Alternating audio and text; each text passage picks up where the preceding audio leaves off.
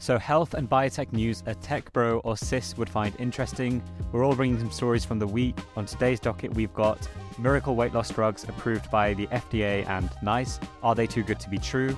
A new non-alcoholic drink that promises all the benefits of alcohol without the hangovers. Is that too good to be true?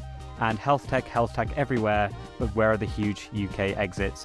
Quick intros for everyone. So we've got Adam, the Jordanian juggernaut, is back to bless us with the worst possible takes on every issue imaginable. Although this week he didn't actually get time to prepare, so we're bound to hit some new lows. He's a longevity doctor, co-founder of Span Health, which was acquired by 8 Sleep, and C-list famous on Instagram. Welcome, Adam. So I need to add this to my bio. I was named one of the most impressive health entrepreneurs in the UK.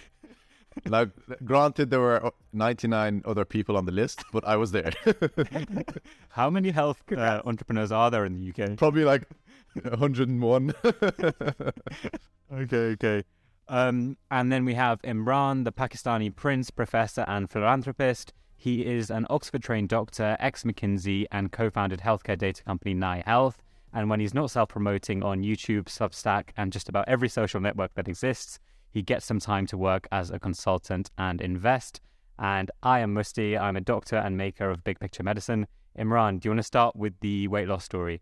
Yeah, so the big news at the moment, at least here in the UK, is on the heels of the FDA approval for semaglutide. NICE, the UK regulator, has approved it for use in weight loss and will fund it. The government will fund this innovative weight loss drug for patients in the UK. There are some specifics around the eligibility, around your BMI and having comorbidities. I won't go into that. But this is a real turning point because for a long, long time, we have not had good, effective, safe, tolerable drugs that provide sustained weight loss.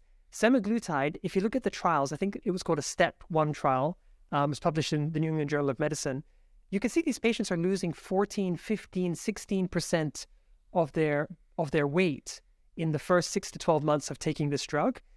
Nothing has in the past ever really come close to that, at least pharmacologically. There's an absolute epidemic of obesity in our societies. In the UK, it's about 30%. In the US, overweight and obesity is 40% plus. In the GCC, it's even higher. So this drug is going to affect millions and millions of people. It's going to transform their lives. I think we are now at a stage where we look at obesity as a disease, as a heritable disease, either genetically heritable or through your socioeconomic status or whatever else it may be. And we finally have a proper, effective treatment, which is reasonably safe, that will be available to millions of people. Adam, can you talk about your experience as being a longevity doctor, taking patients in and taking them through this journey? Because my experience is that in the past, when you have a patient who's on a downward trajectory, they're overweight, they're going to have a heart attack or stroke, and you give them the advice, you need to lose weight, you might put them on a course, but both of you know that it's probably not going to make a difference. And for the first time, we have something that is shown to work. Like, what's your take on all of this? Yeah, what many people don't understand is that genetics play a huge role in obesity. Now, we know that obesity has increased over the last few decades, but our genetics haven't changed. Why is that? It's because a huge part of obesity is genetic predisposition. So there's a certain percentage of people who are genetically predisposed to be obese in a modern environment of abundance of hyperpalatable food. These types of people find it very difficult to maintain normal weights. And things like semaglutide are, as Imran said, we haven't had a drug like this before. And I'm getting loads of questions from patients about this drug. Now, questions that I get are, first of all, is it safe? Second of all, how fast will I lose weight? And third is, when I'm off it, will I just regain all the weight? Do I have to stay on it for the rest of my life? There's a few statistics from that from the study, Imran. Do you want to read them out? I can throw up the key chart from the STEP 1 study here on the screen. You can see here that patients that had placebo and like lifestyle intervention, they just lost a couple of percent. But the semaglutide population lost about 10% of body mass in the first 6 months, and then it continued to trend down. So they got like another 4 to 6% over the following 6 months. Now, studies also show, unfortunately, when you stop taking the drug, some of the weight comes back. Not all of it, but it looks like about half to 2/3 or so can actually be put back on by the patients. which is why I think in the NICE guidance and the this probably will see a similar thing from other regulators, is the emphasis on lifestyle change to create that sustainable weight loss, so that we don't have a situation where people are basically just dependent on the drug to keep their weight down. But this is, I mean, in comparison to other weight loss strategies, this is always the case. It's always the case where when you lose a certain amount of weight, it's super difficult to not reward yourself. You feel like you have some mileage. You feel like you can gain some more back. And one other important fact is that in the study, people didn't go back to baseline. They went back up, as you said, 50 to 70%. So that's actually quite significant. And it also reinforces the educational aspect, the coaching aspect. And now that we know that people should expect to regain weight, that we can incorporate that into the coaching side of things. When you're preparing someone to get off the drug, you can coach them. You can emphasize that point to prevent that large increase. Yeah, and I think one of the things I personally believe is that, and if anyone wants to read more about this topic, I strongly recommend The Obesity Code by Dr. Jason Fung. I read that book about a year ago. Really opened my eyes to a lot of the research and how. I don't agree with that. He is so full of crap. No, don't read The Obesity Code. Don't read The Obesity Code. Okay. Well, I found it useful. I found it helpful. And Adam's got a book on obesity coming out next month, self-published. Of course, you can buy it on Gumroad for £9.99.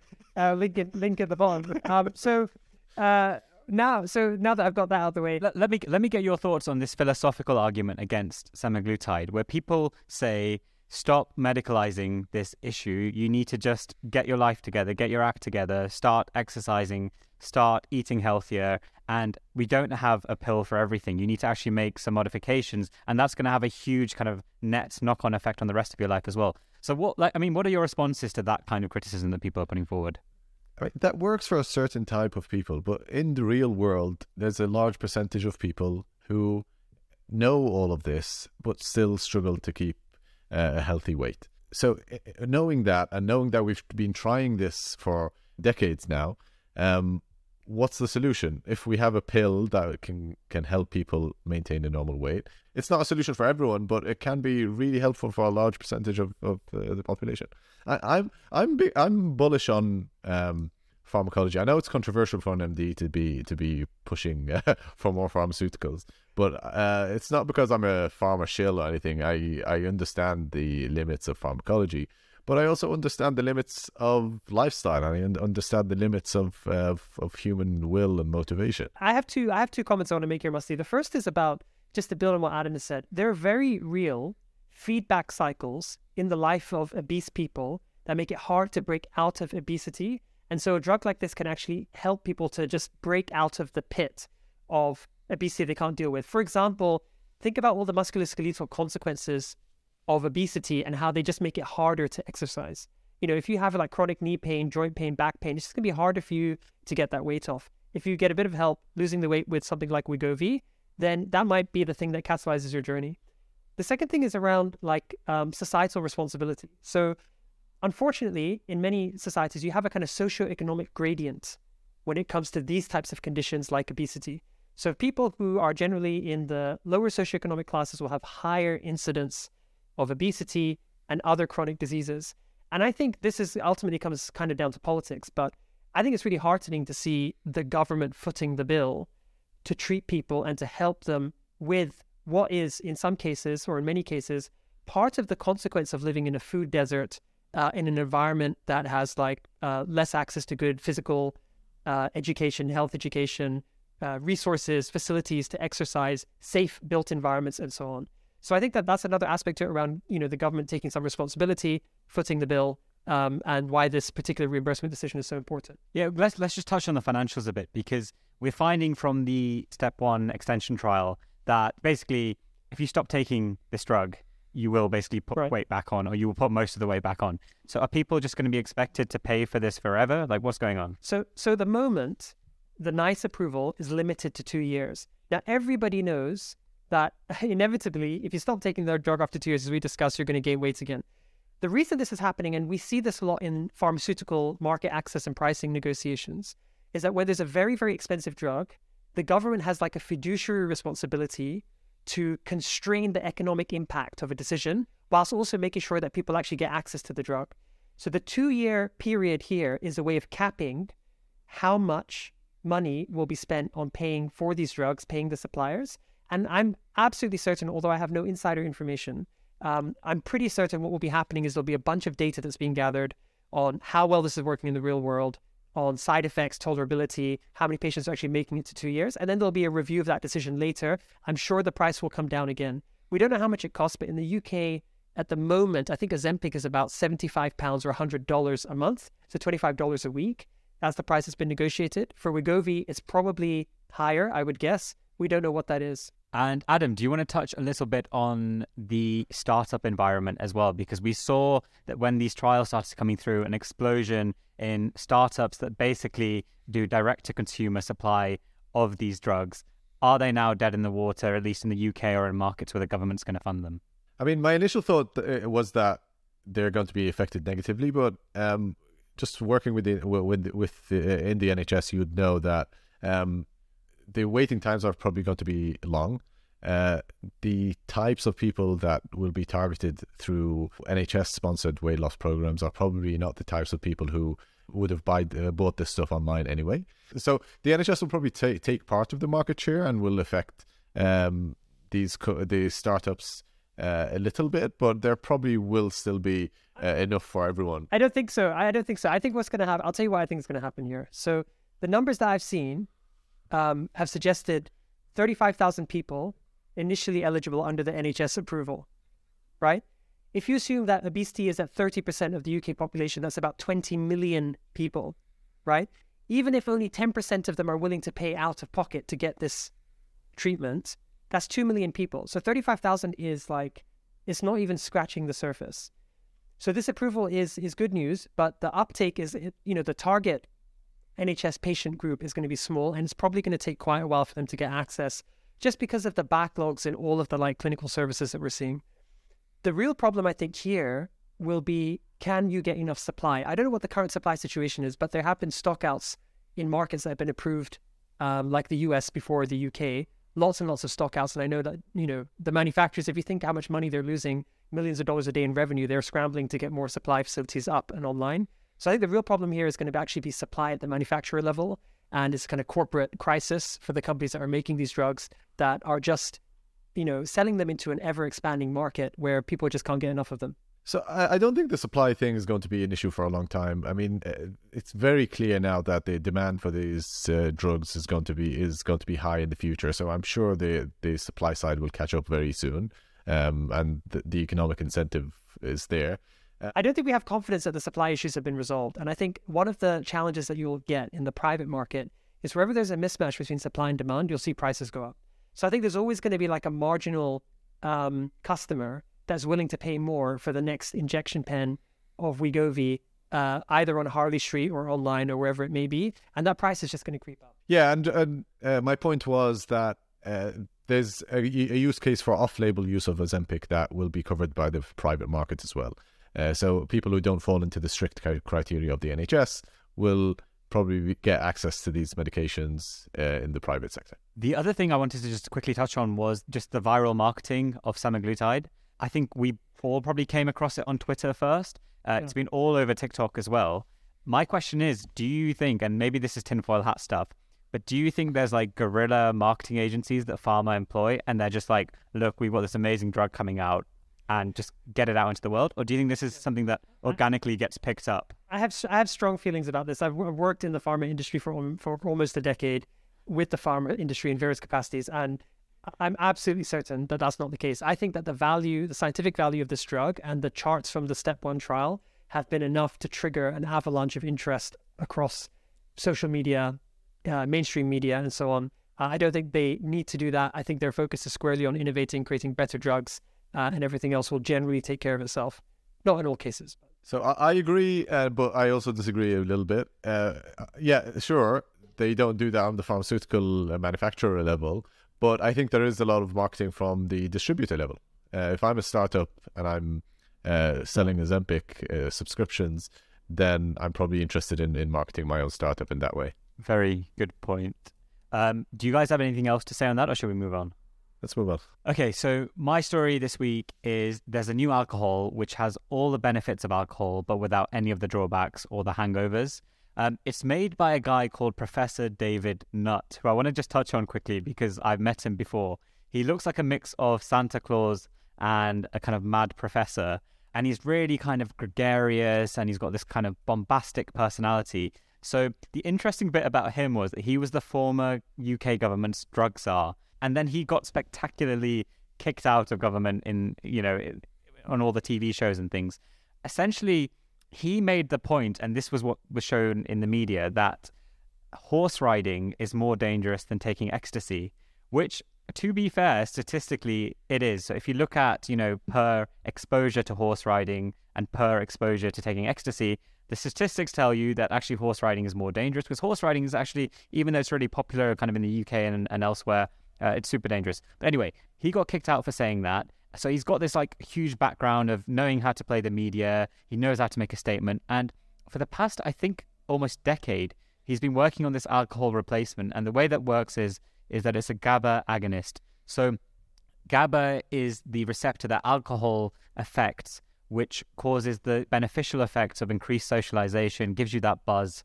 But it specifically targets that and doesn't cause any of the other downsides, like to the liver, the brain, and everywhere else. So what do you guys think of this? Why do you think he's doing that? I think there's been a trend in Gen Z of stuff that harms you is just less cool. There's this really good Wall Street Journal article, which I'll link, but basically it talks about how Gen Z, so that's people born in the late 90s to now, they're using less alcohol, less drugs, having less sex, less of them drive as well. So even though I think generations like now always think that, oh, the new generation is so wild, they're so messed up.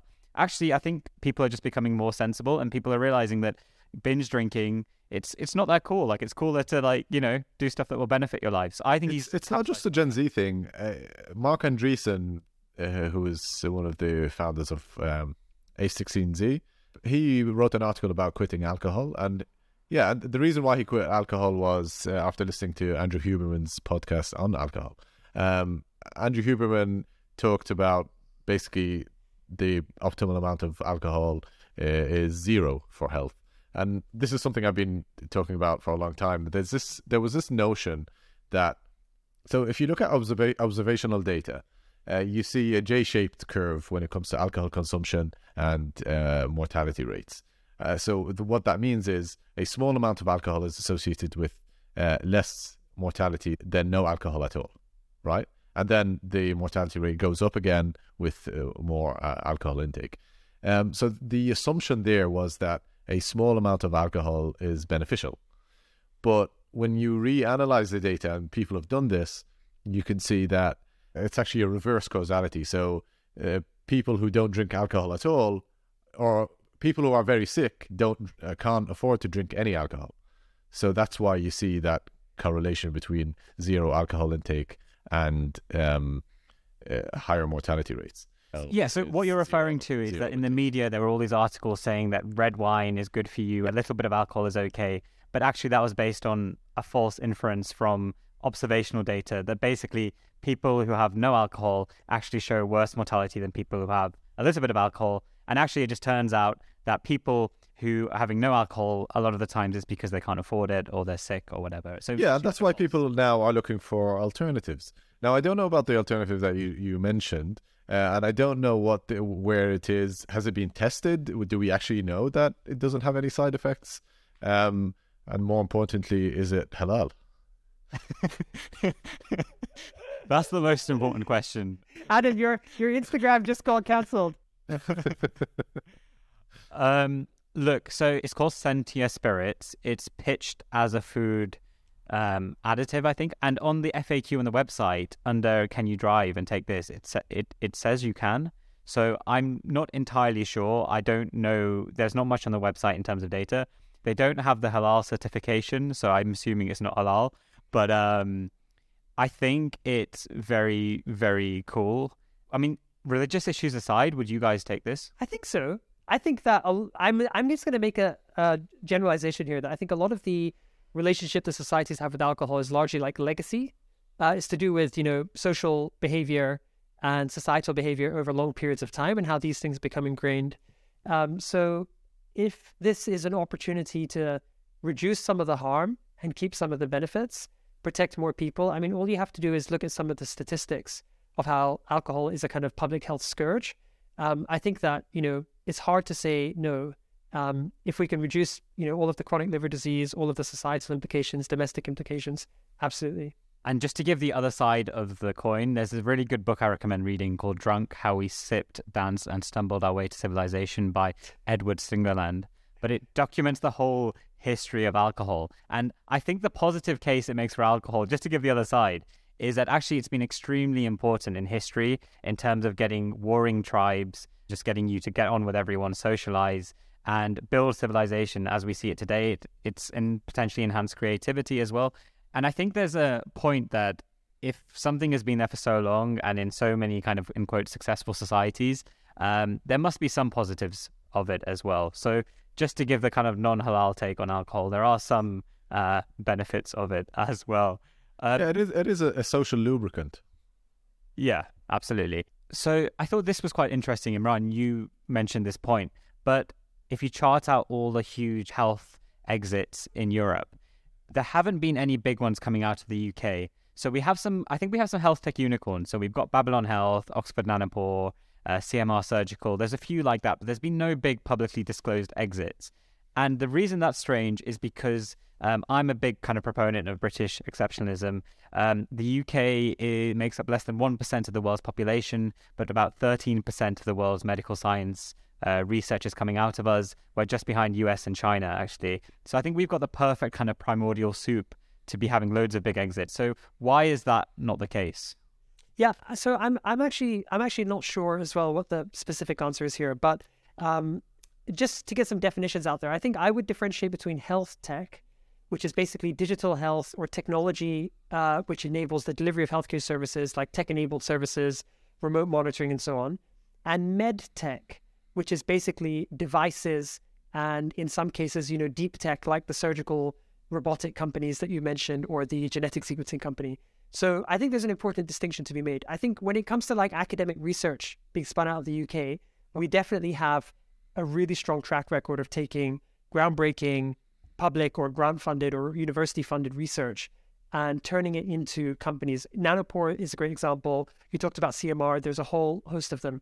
When it comes to digital health, unfortunately, even some of the cases you mentioned, like Babylon, have kind of been to unicorn status and unfortunately kind of come back again. And we don't have a track record of like well-disclosed unicorn digital health exits. If you pull this chart up, it's from 2021. It's a Speed Invest chart. They're a VC fund based in London.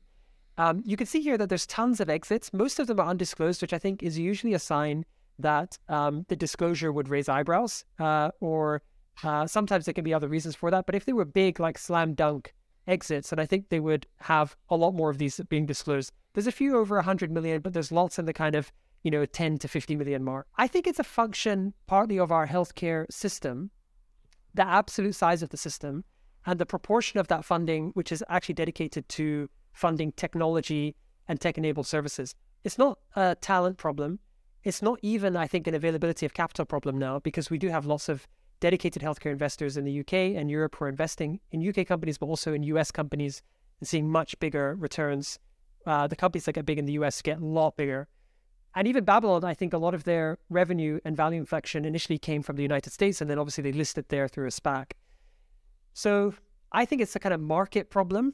And unfortunately, I think it's going to put a lot of ambitious health tech founders off.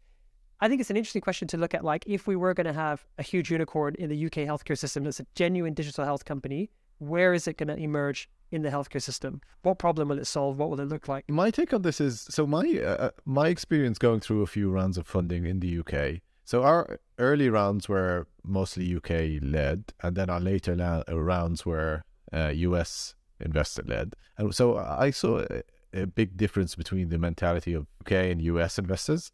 UK investors were more likely to think in terms of relatively non-ambitious or unambitious exits. So they would think about how will you exit to a bigger player in the US, for example. rather than how will you expand to the US and how will you become the biggest player in this space. Whereas US investors didn't think in that way. They didn't think in terms of being acquired by a bigger player. They were always taking it to the next level and being the biggest player in the space. So that's from a mentality perspective.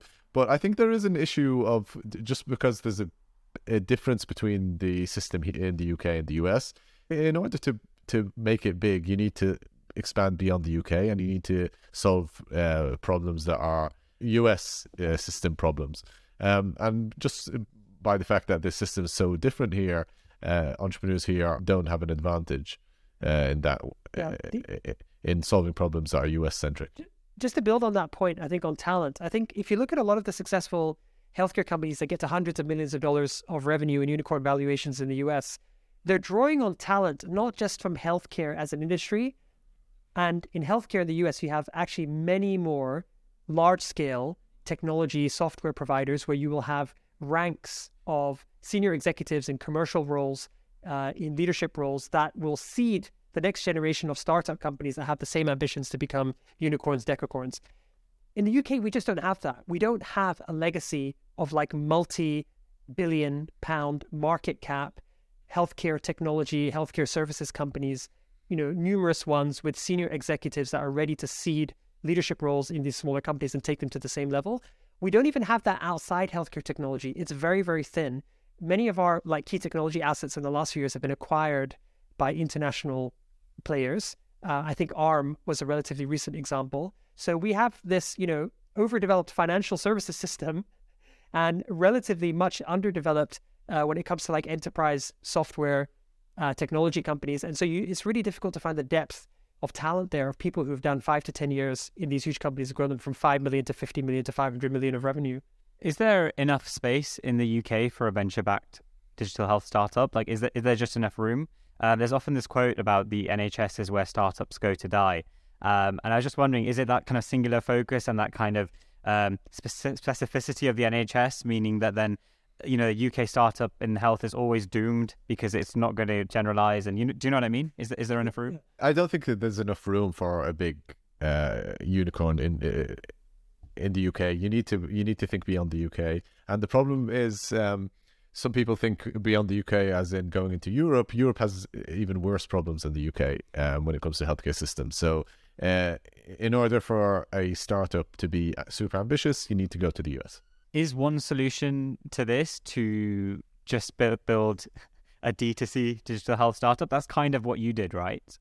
Yeah, I mean, on this point, an interesting statistic is that we could take users from all around the world. Our subscription price was a bit high; it was $149 a month, right?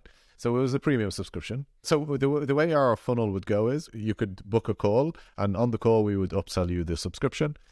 So we stopped taking calls from anyone outside the US at one point, just because even the UK, just because the lifetime value of the US customer was so much higher than everywhere else. It wasn't worth our time taking calls from anywhere else. Even the UK, people would subscribe for 1 month or 2 months and then they would churn. So there is a consumer problem as well. People in the UK are just not used to paying out of pocket for private healthcare products. So I think if we look at this question in a different way, which is if you were going to build a healthcare unicorn in the UK, what would it need to look like? And people have said a lot in the past about, building commercial services off the back of NHS medical data. I think we haven't yet seen really huge companies that are doing that well. We do have a great data asset. You've got multi-generational digitized medical records from birth to death for basically most, if not all, the population. So it's interesting. Obviously, implementation challenges there aside. A lot of our spend in the UK is actually on staff, right? So we spend a huge amount of our annual budget on workforce. If I take an example of primary care, which is one of the huge news stories of this year in terms of the waits and delays and backlogs, I think somewhere around 3/4 of the spend of a primary care practice or more is actually on staff. So I think products and services that significantly increase productivity in healthcare by taking the tasks that are normally backlogging your staff and begin to automate them and deliver them, at zero marginal cost because it's done basically by robots, by software. Those types of companies, I think, can potentially have a big difference, but can potentially make a big impact. I mean, let's just be honest. There's too much bloat. There's too many middle managers who don't actually do anything in the NHS who are causing all this bloat. Do we need like 10 I don't know, like equity officers in every hospital? Like, I don't. Let's be honest. Most of these people can be outsourced to ChatGPT. No, I don't know about that. I'm thinking more about just potentiating or amplifying the impact of a clinical worker or an administrative worker that's dealing with back office tasks like processing inbound communication, handling entries into a medical record, processing appointments, all of that stuff, or even some of the like more routine aspects of clinical care. So I think we'll begin to see that. We still use humans to dictate letters. We still use humans to listen to transcribe to dictations and then type out physically a letter. Like that shouldn't be a thing in the 21st century. So I think D2C is a problem, as Adam said. I think the fact that everybody in this country has the expectation of care that's delivered free at the point of delivery without any charge has basically set a baseline or precedent for clinical services, which is quite hard to break with any kind of D2C service, unless it's at the margins of people with lots of spare cash to spend on out-of-pocket payments.